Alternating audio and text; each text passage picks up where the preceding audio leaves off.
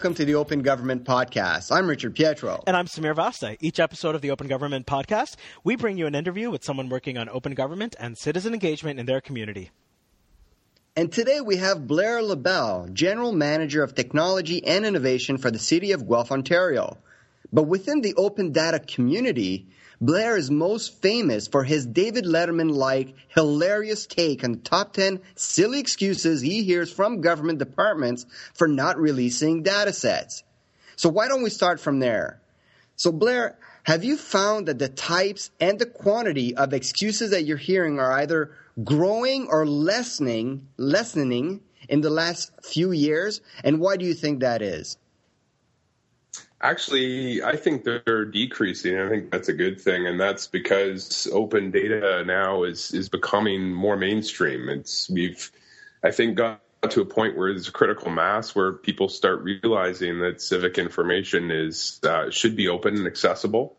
And so, in my experience, working within a municipality, I think it's decreasing, and so I think people are getting more used to it. And what are some of the reasons do you think we got to this point? How did we make that move in the past few years to where people are more okay with it? What were the tangible things that came out of that? I think municipalities and some people in the public sector just taking a risk and putting the information out there and then seeing other people do it, maybe feeling a little bit more confident that it's the right thing to do. But I think as more jurisdictions put their data out there, others just followed suit. And it was one of those things that, there's risk involved and everything else. But I think once it started happening, people started to see the benefits from it. The app development, the supporting economic development, all that kind of stuff is good. But I think the principle of open and free civic information is really started to be sort of a momentum thing when one just kind of toppled after the other. And let's take that because you guys, Guelph, have a hackathon that's planned. And you have criterias for the contest for this hackathon, and I fell in love with those criterias.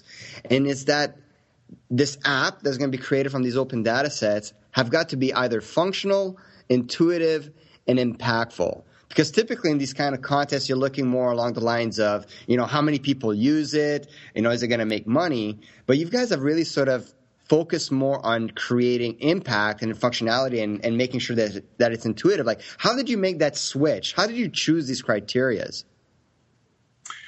Actually, we had that criteria in place for our first hackathon last year, which was a bit of a test for us. It was a pretty open-ended competition. We weren't sure how many people were going to come out. We had about 18 or 19 data sets that we had out there. But we felt that the criteria should be something rather than, being very specific. We really wanted to judge it based on, how impactful it was, how many, obviously it's important how many people will use it. It's a good attribute. But I think the value in this stuff really is, the impact it has on people. So I don't know how we came up with it, to be honest. It's something we last time we used it this time again. And why don't you tell us a little bit about last year's Guelph Hackathon and some of the projects that came out of it and some of the changes you may have made for this year's hackathon, and tell us just generally what you guys have planned. Last year was pretty open-ended, like I said. This year we themed the hackathon. We're trying to do more work internally to get the individual business units to sort of sponsor open data and really own it from their perspective. So working with, transit and working with wastewater and a couple other areas, we wanted to theme the development around these specific areas. The first one was pretty wide open, and it was just based on whatever data we could get and how fast we could get it up. I always say that our first effort into open data is not monumental, but I think what it was a good demonstration of is the fact that this community is now so mature that it basically took us 6 weeks to get some data up, organize a hackathon, get people out. And that's because it's being done. There's templates there, there are licenses there, there's processes there that you can easily adopt and use. So anyway, I'm rambling a little bit, but that's where it's at. We like the rambling, and that's great. We really love the work that you've done, and I know you've been talking about how do we make sure that things make an impact. What I want to ask you, and this is something that governments and also private sector struggles a lot with, is how do you actually measure that impact? What are the kinds of quantitative and qualitative metrics that you use to say, yes, this made an impact either on a citizen or on a process or on a policy? It's an amazing question, and one that I don't think is fully answerable at this point. I think that's kind of the nut that no one's cracked with open government, open data yet. I mean, just because the data set's downloaded, 100 times doesn't mean that's essentially, really high value data. Same with open government and in general in terms of engagement. There's not a good metric that really defines success there. So what we've been trying to do through our Open Guelph work is really stay in tune with the community. Co-production is a principle that we subscribe to when developing our action plan. And so we built really a network of community activists and champions around Open Guelph. And that's the pulse for us to know that we're on the right track. We have these community leaders who have their own networks who are plugged in to a very vibrant, active community in Guelph. And so we try to just keep the conversation going. And that's kind of how we try to keep the pulse on it. But I think it's a question that a lot of folks are starting to ask is, let's set some standards here. Let's set some metrics so that we can better define this work and know that it's valuable. The one thing I do know, though, is that when setting those, it's important to work with the community and have them define it as well, because that's what this is all about.